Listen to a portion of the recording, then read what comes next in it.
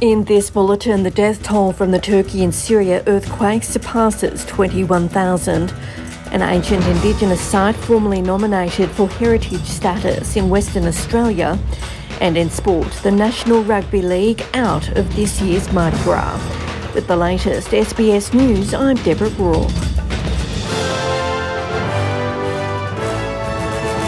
The death toll from the Turkey and Syria earthquakes has surpassed 21,500 and is expected to increase further this weekend.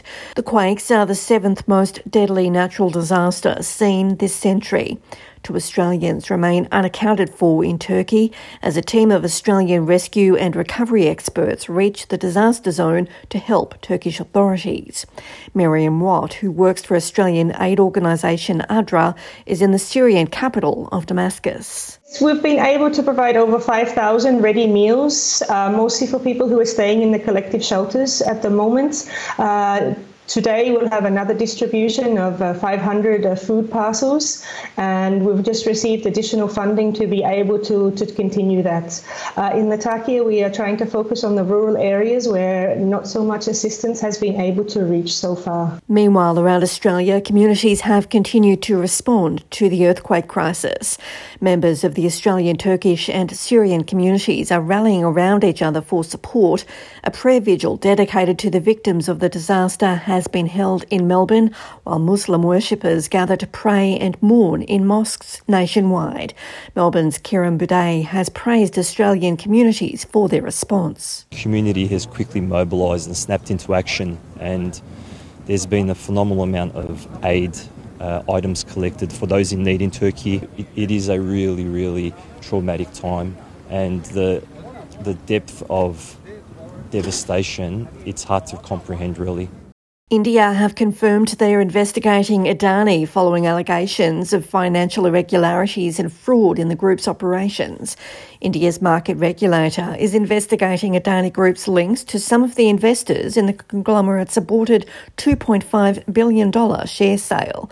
The Securities and Exchange Board of India is looking into any potential violation of securities laws or any conflict of interest in the share sale process.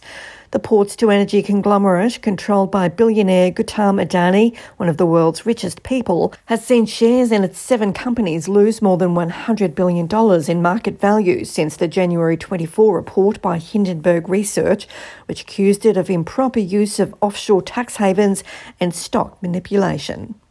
South Africa's President Cyril Ramaphosa has declared a state of disaster with immediate effect to deal with a severe electricity crisis. The declaration of a state of disaster comes as rolling power cuts of up to 8 hours per day hit homes, factories and businesses across the nation of 60 million.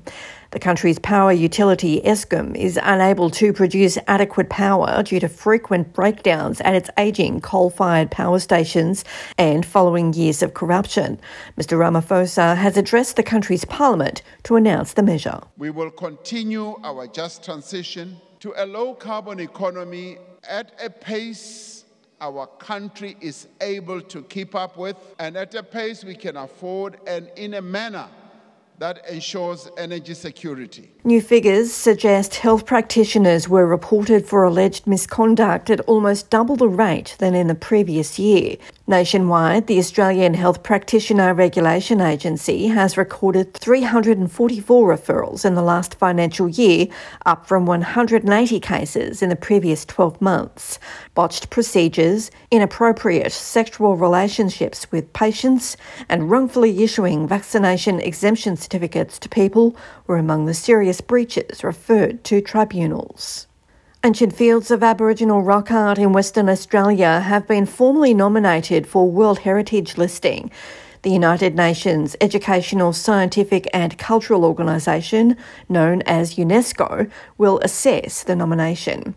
Environment Minister Tanya Plibersek says the formal nomination will go to the UNESCO World Heritage Centre in January next year. This is a landscape that has such significance to the local traditional owners, but it also has globally important significance. It's important for all of humanity. We have evidence here of 50,000 years of continuous culture. And when you look at the incredible pieces of art around here, that in itself would be worth protecting. To sport, and the National Rugby League will not take part in this year's Mardi Gras for the first time in 7 years. The NRL says they've been excluded and targeted because of the controversy over 7 Manly club players refusing to wear Pride jerseys during Pride Route last year. But Mardi Gras organisers say that's incorrect. They say they just had more applications than capacity in what will be a milestone year for the parade, and preference had to be given to LGBTQIA+ groups. I'm Deborah Groarke. This is SBS News.